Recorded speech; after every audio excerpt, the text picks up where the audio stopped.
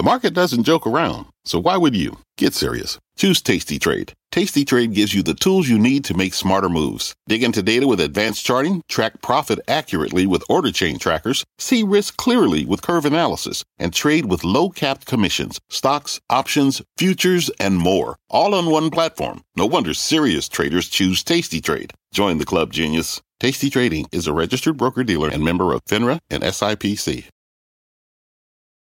I'm Frank Holland, and you're listening to CNBC's Worldwide Exchange. Our show is live weekdays at 5 a.m. Eastern. Listen in. It is 5 a.m. here at CNBC Global Headquarters, and here is your 5 at 5. We start with in the red. Stock futures under some pressure yet again as we get set for the final trading day of February. Wall Street, however, still on track for its fourth winning month in a row. The big test today is going to be inflation, the release of the Fed's preferred inflation gauge. We're talking PCE. That's out at 8:30 a.m. Eastern time. Also, crypto winter kind of appears to have thawed on us. Bitcoin surging to its highest level in more than 2 years. That's ahead of a key market-moving event. Plus, the Department of Justice reportedly eyeing Boeing and its door plug problems. And then later in the show, just one day after just scrapping its EV ambitions, Apple now, it's getting set to disclose its plans for artificial intelligence. We'll have to wait and see. It's Thursday, February the 29th, 2024. You are watching Worldwide Exchange right here on CNBC. Good morning. Welcome to Worldwide Exchange. I'm Frank Holland. Let's get you ready for the trading day ahead, the last one of February. We're going to kick off the hour with a check of U.S. stock futures. After a lower session for stocks yesterday on this final trading day, take a look. You can see futures, they're in the red across the board. We're really keeping our close eye right now on the Dow. Looks like it would open 125 points lower. We'll continue to watch that throughout the morning. All right. Despite the recent weakness last few days, the major indices, they remain on pace for their fourth positive month in a row. Take a look at these charts here. Going all the way back to November 1st, we're talking gains between 17% and 24% during that period. The Nasdaq leading up just over 24%. We're also tracking this morning a possible broadening of market leadership. Even though stocks are lower for the week, there's still 67 S&P 500 names that are trading at all-time highs or 52-week highs. And get out the notepad. We got a long list for you. We're talking Home Depot, Costco, AbbVie, Netflix. Also, we got to flip the board on you. General Electric, American Express, Micron, and Sherwin-Williams. So just a broad-based rally, it seems like. Sticking with that theme, the S&P Equal Weight Index now, it's outpacing the market cap weighted index this week by nearly 50 basis points. You can see the equal weight, the .SPXEW, just ticking into positive territory, while the S&P down just over 0.33%. All right. We also want to check the bond market this morning. That's ahead of today's PCE reflation report. The benchmark right now at 4.30. We've seen it tick up just a few basis points throughout the week, each individual day. And we're also looking this morning at Bitcoin. After surpassing highs not seen since November of 2021, this morning we're seeing Bitcoin trading at 62,601. It's up almost 4%. Remember, Bitcoin does trade around the clock, and we will debate the true investor virtues of Bitcoin later this hour. But again, Bitcoin up just about 4%. Okay, that's your morning setup. Now let's get a check on some of this morning's top corporate stories. Our Silvana Hanau is here with those. Silvana, good morning.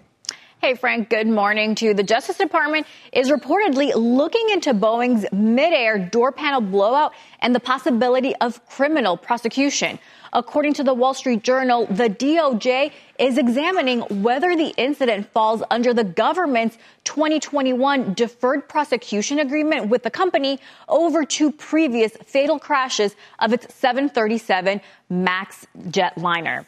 Shares of Snowflake sinking ahead of the open, at one point losing more than a fifth of its market value. Right now, we're seeing it down about a little over 23% in extended hours. Now, this after the cloud computing company announced its CEO is stepping down immediately, with its senior vice president of AI and a former Google executive taking his place. The company also out with a weaker than expected sales outlook in its latest earnings report.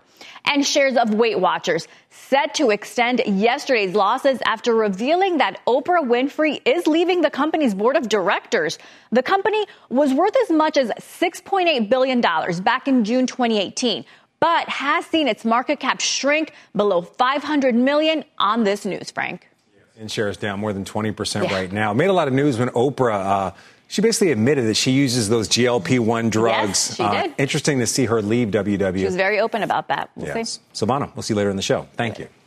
All right, we're turning now to a news alert out of Washington, D.C. The Biden administration announcing the Commerce Department will begin investigating the national security risk from so-called connected autos that have parts made in China or other countries of concern. So speaking on a call with reporters last night, Commerce Secretary Gina Raimondo says her department is concerned about personal data risk if your phone connects to your car. Other key areas of concern, calls from your bank and critical GPS data. Also, the risk that your vehicle, it could potentially be remotely disabled by bad actors in China. The White House says they want to take action now before Chinese-made cars become more widespread here in the U.S. Taking a look at Chinese autos, though, they are moving higher right now. XPeng doing the best out of all of them, up almost 3%. All right, back to the markets. Investors bracing for the big event of this week. The latest look at the Fed's preferred inflation gauge, January PCE. It's out at 8:30 a.m. Eastern time. Expected to show just a slight uptick from December, but a slight drop from a year ago, likely coming in at under 2.5%. The data coming after the CPI reading earlier this month showed inflation remaining stubbornly high. For much more, let's bring in Ross Mayfield, investment strategy analyst at Baird. Ross, good morning. Great to see you.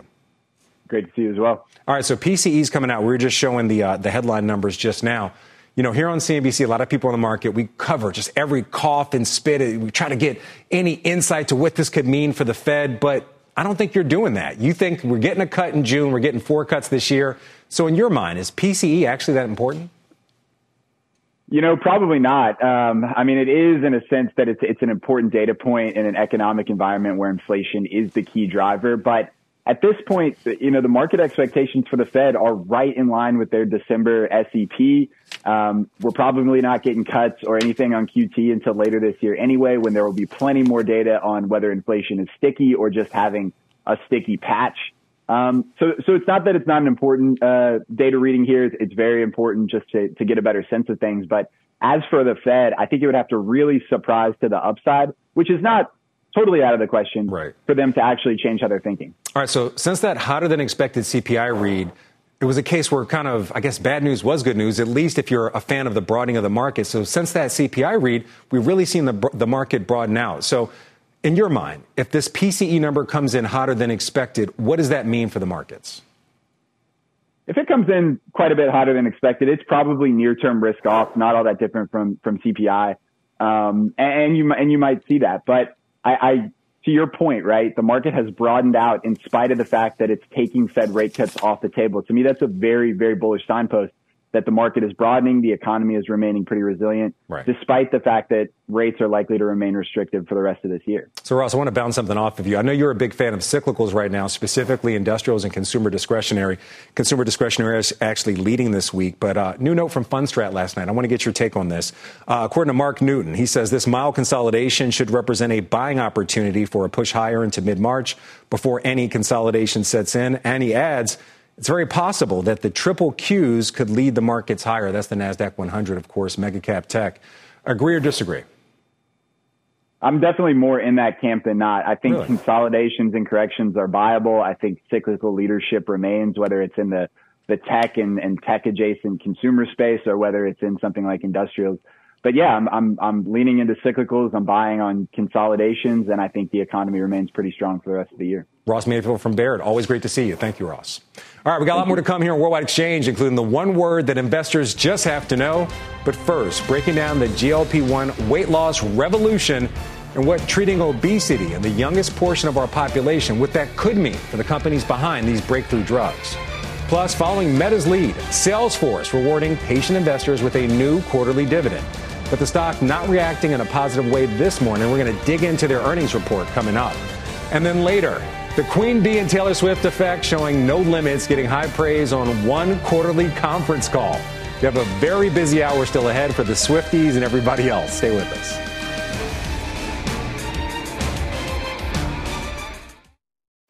Have you ever brought your magic to Walt Disney World like, hey, we came to play?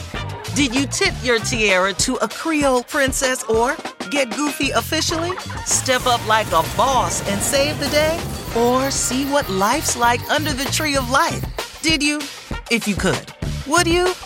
When we come through, it's true magic. because we came to play. Bring the magic at Walt Disney World Resort. What does it mean to be rich? Is it having more stories to share or time to give? Is it being able to keep your loved ones close or travel somewhere far away? At Edward Jones, we believe the key to being rich is knowing what counts. Your dedicated financial advisor will take a comprehensive approach to your financial strategy to help support what truly matters to you. EdwardJones.com/findyourrich. Edward Jones, member SIPC.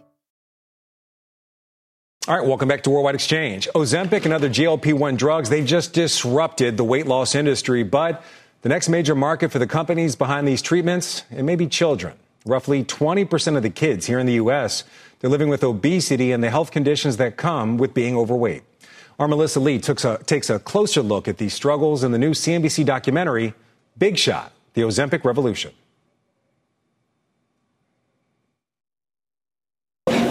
At 12 years old, Natalie is pre-diabetic, and she takes medicine for high blood pressure. How's everything going? Okay. Her doctor, Sarah Armstrong, says these conditions are common among kids with obesity, and our modern environment isn't helping. It's hard to get physical activity. You have to work to do that, where in the past that was just part of daily life.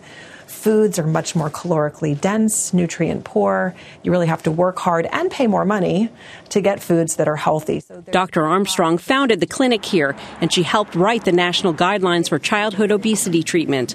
One key aspect is that doctors should tell families about all options, including surgery and medication, as soon as their kids become eligible.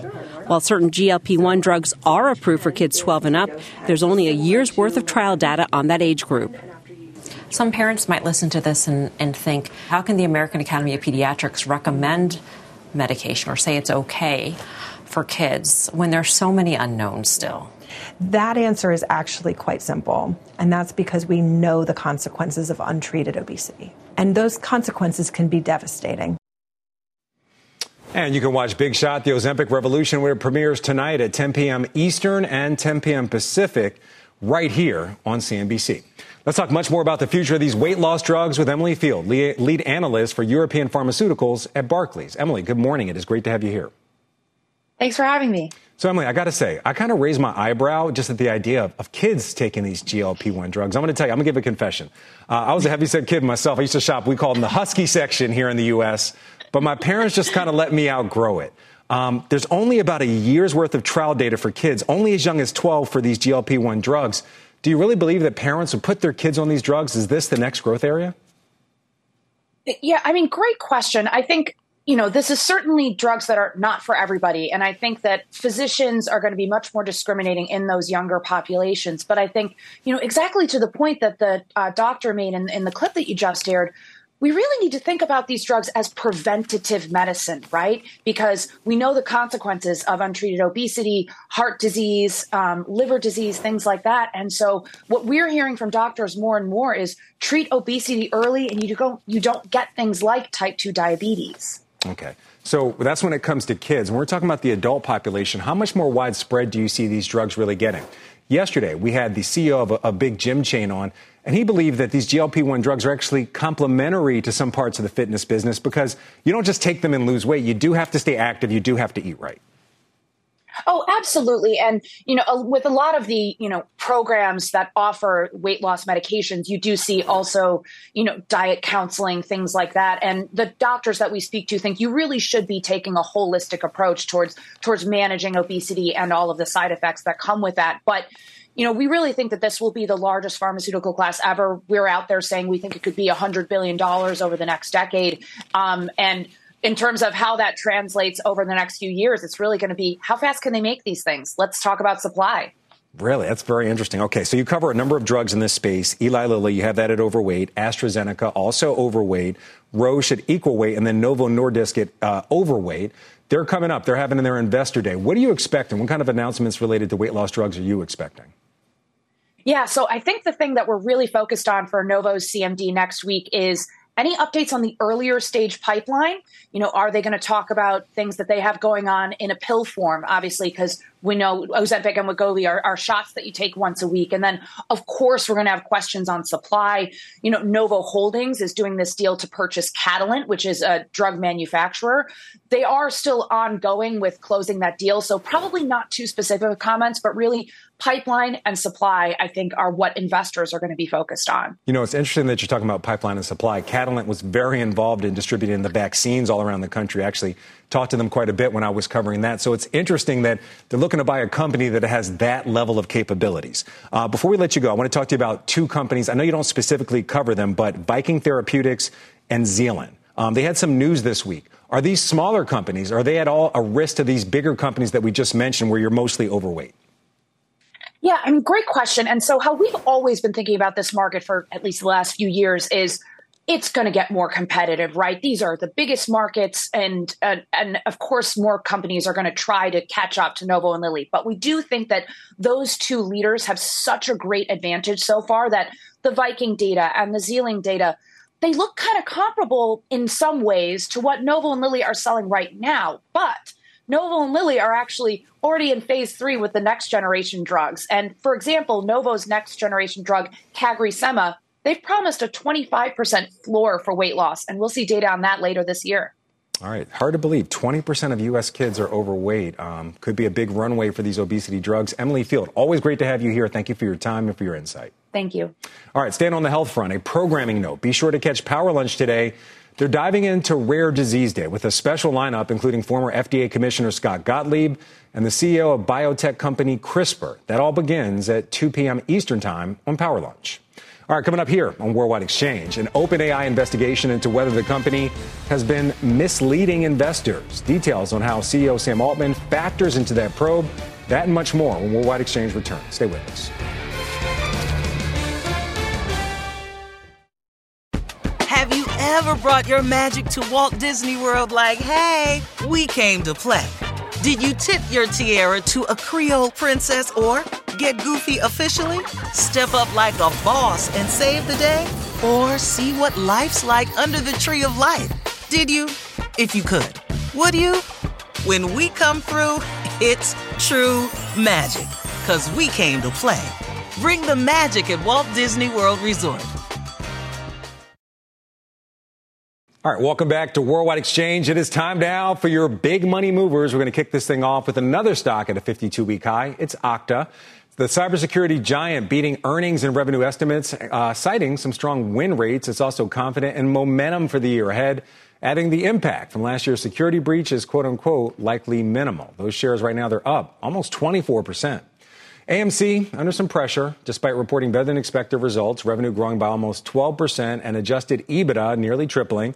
Management attributing those increases to who else? Taylor Swift and Beyonce's concert films. What was it? It's Eras Tour one? I think the other one was Renaissance. I don't know. I'm not up on it.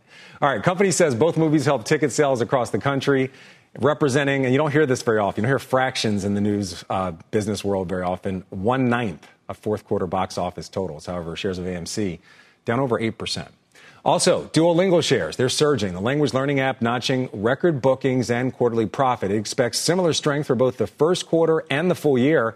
The stock has lagged so far this year, but has more than doubled over the past 12 months. Shares of Duolingo up just over 22%. We're also watching shares of Salesforce this morning. Weak guidance weighing on the stock despite an 11% jump in revenue. The company's also initiating a 40-cent dividend, leaving Boeing and Amazon as the only two Dow stocks without dividends. CEO Mark Benioff calling the quarter phenomenal on Mad Money last night. We had a phenomenal quarter with record revenues and profits and cash flow, and we're projecting incredible numbers for the year, especially our cash flow number is just phenomenal. All right, let's dive deeper into the quarter with Stefan Slowinski, Global Head of Software Research at BNP Paribas Exane. Stefan, good to see you as always. Good to see you too. All right, so help me dig through this. Better than expected results, but this seems like another one of these cases where the guidance and the call, that's what people are paying more attention to. Did you change your price rating, or your price target after this report? We're still outperform on Salesforce. It's actually still our top pick. We still see 27% upside. We see it as a Gen AI pure play. And we're starting to see that come through now with all of the product announcements, the Einstein 1 products that are coming available.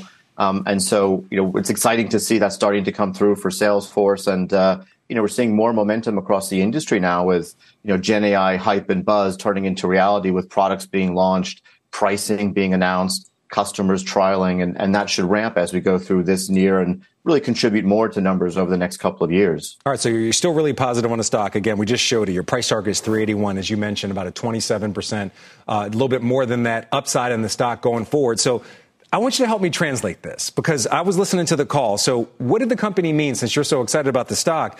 What's a more measured buying environment? And then on the other side, demand for artificial intelligence products is heavy, but the guidance doesn't factor in much effect from that category. I mean, parse that for me. Either it's more measured or we're getting a lot of demand for AI, but how could it be both and we're not going to include the AI in the guidance? Yeah, so Salesforce for the last 2 years, just like everyone, has seen this measured environment. And so, with a subscription model, that lag effect is continuing to kind of weigh on near-term growth. But last quarter, Mark Benioff talked about these green shoots of recovery. CEOs starting to talk about, unlocking some of that pent-up spend and planning for the next upswing. He confirmed that last night. Not only Mark, but also the CFO confirmed that last night. They're talking about a 180-degree turn in those discussions with clients. And so you did see last night the stock was down 4 to 5% before the call. They guided for 10% plus subscription revenue growth for the next year. Consensus was at 11%. Okay. So that was what was weighing on it. But after the call, you actually saw the stock up 1% on some of those comments. So generally, Salesforce seen as a bellwether. Just very quickly, is this a positive trend when it comes to selling AI products, when it comes to just tech spending in your mind? Absolutely. Okay. I think those comments about the improving environment are positive. And also, when you look at the pricing, their premium Sales Cloud SKU is about $330. Got it. They just announced their Einstein 1 SKU at $500. That's a 50% uplift. Okay. And obviously, they have confidence in that. So Stefan, I think that's positive for the AI trend. Before we let you go, I do have to ask you about something that's not going positive, at least not right now. Snowflake shares down big following the announcement that CEO Frank Slootman, the other Frank in business, will be stepping down as CEO. What's your take on Salesforce? Much ado about nothing. Do you still see this company as being strong even without Slootman? Look, we're neutral on Snowflake. I think you have 3 problems last night. One is product revenue growth deceleration continuing from 33% last quarter, 23% this year, which means you exit this next year in high teens. Datadog, Azure, AWS are all accelerating. Snowflake's decelerating, so that's not good. Secondly, you still have very deeply negative margins, almost minus 40%. And then, as you said, the CEO is leaving. So not a good combination today for Snowflake. Yeah, a lot going on there. We're looking at the chart right now. Big drop off there. Shares are down more than 22%. Stefan Slowinski, great to see you. Thank you very much. All right, coming up here on Worldwide Exchange, paying extra for a Dave's Double or Baconator, just apparently out of the question at Wendy's after some high-pointed social media backlash. We're back on Worldwide Exchange after this.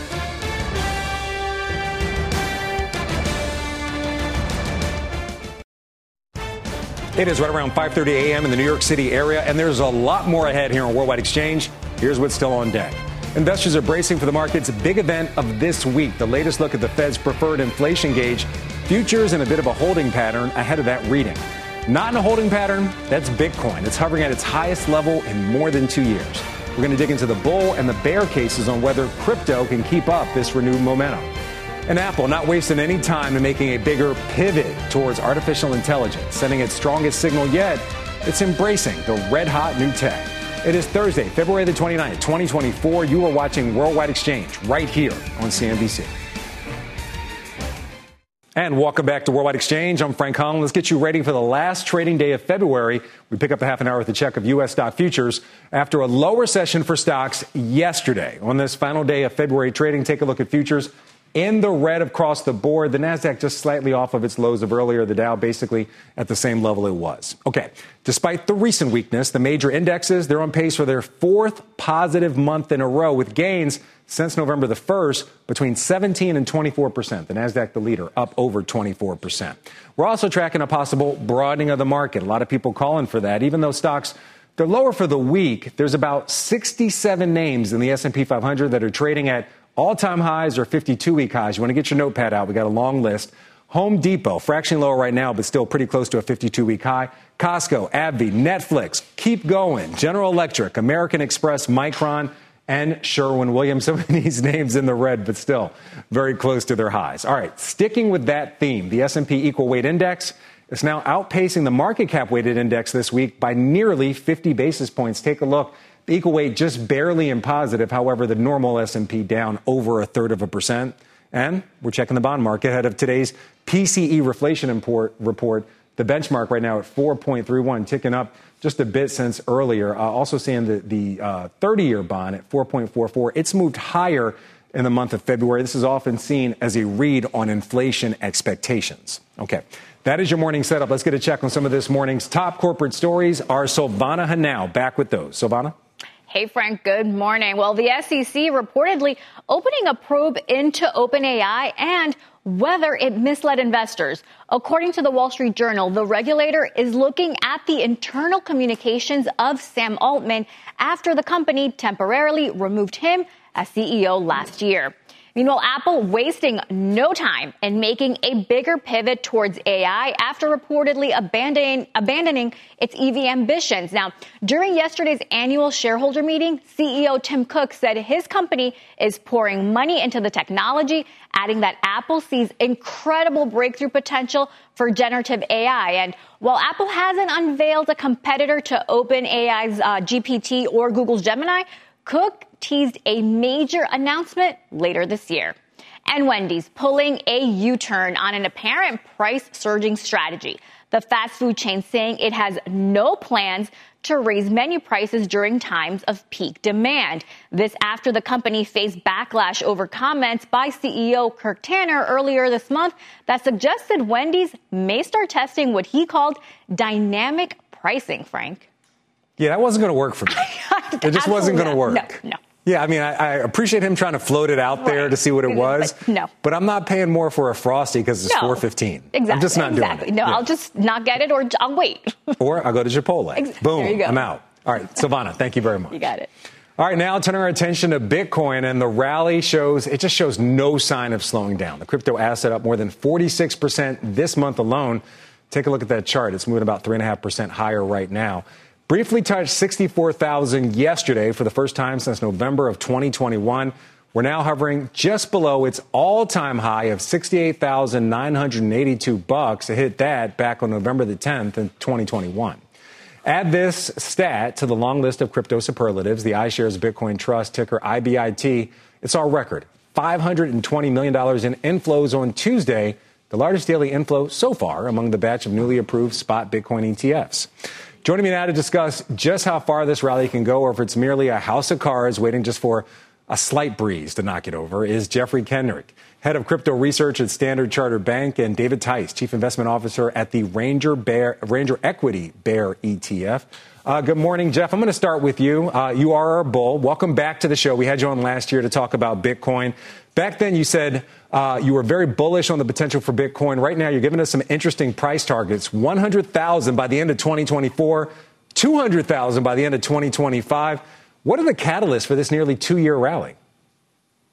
Right now, as you just mentioned, it's the ETFs. You've had huge inflows. The inflows to the new 9 is $14 billion. The net inflow, once you take Grayscale out, which has had selling so far, is about $6 billion already. It's about 110,000 new Bitcoins are being held in a net sense with the new 9 minus the Grayscale outflow. So that's driving us right now. Obviously, we also have the halving coming up. We're about 6 weeks away from that as well. So I suspect we'll print a fresh all-time high right around the time of the halving, perhaps even before that, given the price action over the past week or so. And then as we head through this year, we should also see the broader market, i.e. Fed rate cuts probably by the middle of the year as well. That should continue to help. So we have the ETF inflows, the halving. We have the Fed likely to help us as well down the track. We have this growth narrative, which seems to be helping lift all stocks as well at the moment. So really everything heading in the right direction. So you're clearly bullish. Just basically everything's pro-Bitcoin right now. David, I'm going to come over to you. You're a bear when it comes to Bitcoin, but just to be fair, you're not anti-cryptocurrency, but you think that Ether is going to create a lot of competition for Bitcoin. Well, I'm very worried about the entire crypto market, and it's largely because of the ancillary market Tether. And Tether has about a $96 billion market cap. And what's interesting, guys, is that JP Morgan just a few days ago, January 22nd, here's the headline. JP Morgan warns of increased risk for crypto market due to Tether's lack of regulatory compliance and transparency. They also mentioned that rapid expansion could create problems. Now, Tether has had a significant fine, $40 million from the CFTC back in 2021, and also the New York Attorney General.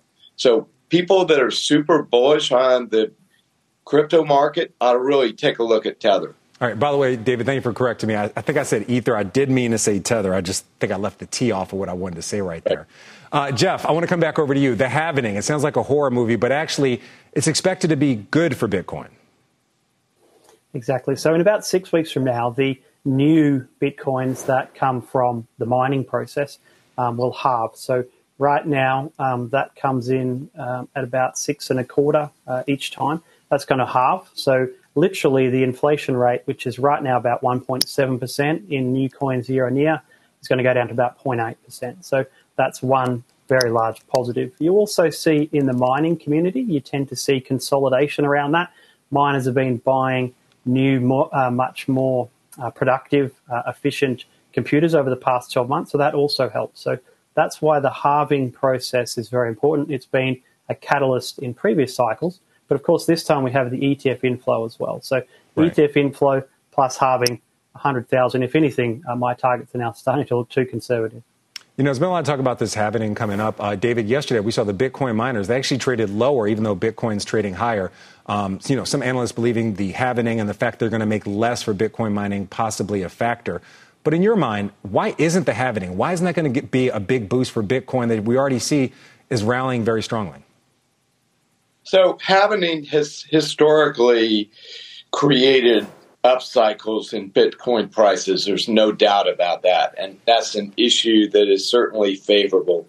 But I feel like this underlying issue, people have talked about this Tether issue for a while. And really, this is a huge deal that JP Morgan provided this warning right now.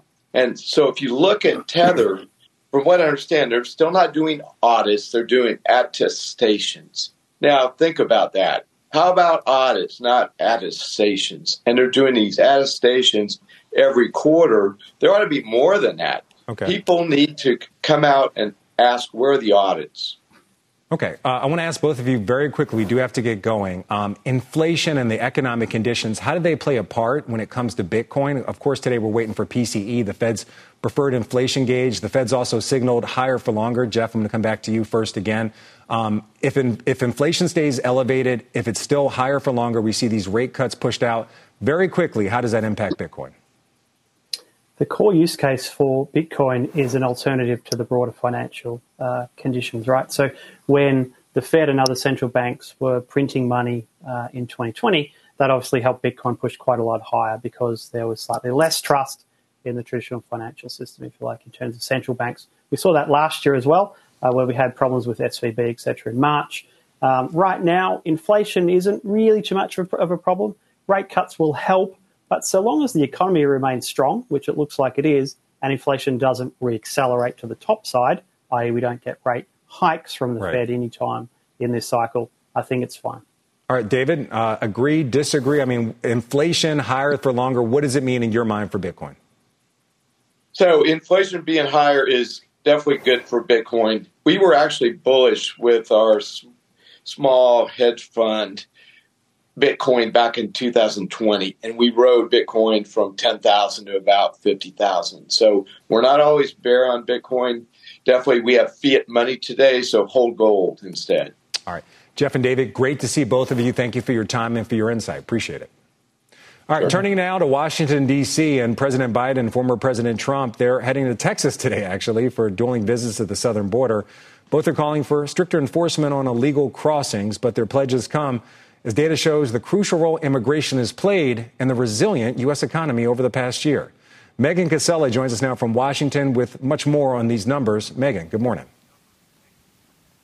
Good morning, Frank. And that's right. So recent economic data has showed us that U.S. immigration has been crucial to boosting our labor supply, to slowing inflation, and really helping the economy avoid a recession this year. And these trends are set to continue to the extent that the Congressional Budget Office has actually just revised its own projections to say that higher immigration, both legal and illegal, will boost growth by $7 trillion above what had previously been expected over the next decade. And take a look at some of these recent trends. So we really saw immigration drop off under President Trump's first term and then during the COVID pandemic. And that corresponded with hiring issues and higher inflation. And now we're really seeing that rise. And a full half of all labor force growth in the past year has been due to immigration, according to Economic Policy Institute analysis. As that has increased, price growth has since slowed down. And this is something that Fed Chair Jerome Powell himself has actually highlighted, saying that the immigration rebound has been a big part of labor market rebalancing over the last year. Experts now say that reducing that flow of immigrant labor will hold back the economy. Policies that would restrict the supply of immigration and immigrant workers would have a negative effect on economic growth. So we'd have fewer people available to fill jobs. We'd have fewer consumers, fewer people participating in our society in other economically productive ways. Now, as you know, Frank, the labor market is still very tight. We still have 9 million jobs open. But you're not going to hear President Biden or former President Trump talk about this at the border today. The focus today is going to be on enforcement. And Biden administration officials tell us the president's remarks will focus on emphasizing the need to pass a bipartisan border agreement. Frank? All right, Megan Casella, live in D.C. Megan, thank you very much. All right, coming up here on Worldwide Exchange, C3 AI shares, they are surging on the back of quarterly results. The key market that has the CEO fired up. Plus, our special look at China's auto revolution finds our Phil LeBeau in Chile, where Chinese vehicles are seeing real dominance on those roads. Phil, over to you. Frank, down here, 1 out of every 3 new vehicles sold in this country are being imported from China. Yes, China. We'll explain why they're so popular when Worldwide Exchange returns. All right, welcome back to Worldwide Exchange. We have a market flash for you now on C3 AI. You can see shares are up just over 15% after the software firm posted better than expected third quarter results. It also narrowed the range of its full year revenue forecast, which is still ahead of analyst estimates on the earnings call. CEO Tom Seibel saying the enterprise market is on fire. Again, shares up over 15%, about 15.5% right now. Turning our attention now to some news out of Washington. The Biden administration announcing the Commerce Department will begin investigating national security risk from so-called connected autos that have parts made in China and other countries of concern. This development coming as China faces booming demand for its homegrown autos domestically and all around the world. Our Phil LeBeau has more on China's auto revolution from one country that's really buying in, Chile. Phil, over to you. Frank, they've been buying in at a very rapid pace over the last 4 years. That's really when China auto sales, Chinese vehicle autos, their sales increased here in Chile. And we went to San Antonio, Chile, which is about an hour west of here. That is the main port where they import vehicles from around the world. And increasingly, when the ships are coming in, the vehicles driving off are from China. In fact, they import about 90% of the vehicles that are sold here. Now, they import all 100% of the vehicles sold, but 90% come through this port, which is run by DP World Chile. And when we talked with the CEO, we asked him, have you noticed this increase, or when did it really catch your attention? Here's what he had to say. Anecdotally, you see a difference in the brands and the diversity of the brands that we handle. But when we actually look at the statistics and see, I think it was 37% of the market now is Chinese-made vehicles. To me, that's astonishing. That's quite a jump in a fairly short period of time. And you see it here. We see it, yeah. And you see it on the streets of Santiago. 37% are built in China, 33% are actual Chinese auto brands. So you've got companies like SAIC or BYD who are now selling here. And the main reason when you talk with people why they have embraced Chinese vehicles, not only are they better built than they used to be, but there is the price difference. Here's an example. This will drive it home very clearly. You compare the price of a Toyota Corolla Cross at just over $24,300. A comparable vehicle, which is made by Great Wall out of China, is the Haval Joliet. Look at the price there, just over $18,000. Doesn't take a rocket scientist to figure out that when people are going and shopping for autos in Chile, that price difference has caught their attention. Price is very important. I was looking at a Subaru, and I know that's not a Chinese brand, so the price is a little higher. And that is what we heard time and again at an auto mall. People saying, look, I bought Chinese before. The price is right. I'll buy it again. Take a look at shares of BYD versus Toyota and General Motors. You can see that Toyota obviously benefiting because of the sales of hybrid electric vehicles over the last year and a half or so. They've boomed, and that has really helped shares of Toyota. But BYD is coming on strong here, Frank. We went to a BYD auto gallery, if you will. They just started selling here last June. They're expecting to do very well here, even though EVs are just a small part of the market right now in Chile. Frank, back to you. So, Phil, first and foremost, thanks for selling the bet back here at EC. We couldn't decide if it was Chile or Chile. You settled it. On the other side, we see so many automakers, whether it's Mercedes, Toyota, making vehicles here in the U.S. Right now, China just exporting millions of vehicles. When will Chinese automakers start building more vehicles in foreign markets? Depends on the market. The place that people are focused on right now is Mexico. We know that there are several automakers who are eyeing a manufacturing facility, a final assembly facility in Mexico for a good reason. One, it gives them entry into NAFTA so they can sell into the United States without a 25% tariff. And also, Mexico has more trade agreements with countries where they can export that you can't find in other places. Good example, Mexico to Brazil. That's a very popular manufacturing base and then a base where the vehicles are sold. So that's one area where you'll see the Chinese expand. But bottom line is this, Frank, they've got a third of the world's capacity, assembly lines, in China, and they need to keep those going because the economy has slowed down. That's why they're exporting so many vehicles. Important point right there. Our Phil LeBeau live in Chile. Great to see you, Phil. Great reporting as always. Thank you. All right, as we had to break here on Worldwide Exchange during February, CNBC is celebrating Black Heritage. As we had to break, here is M&T Bank CEO Renee Jones. As a Black CEO of a Fortune 500 company, I may be an exception. But it's important to remember that there are many exceptional people who create positive change and inspire others every day.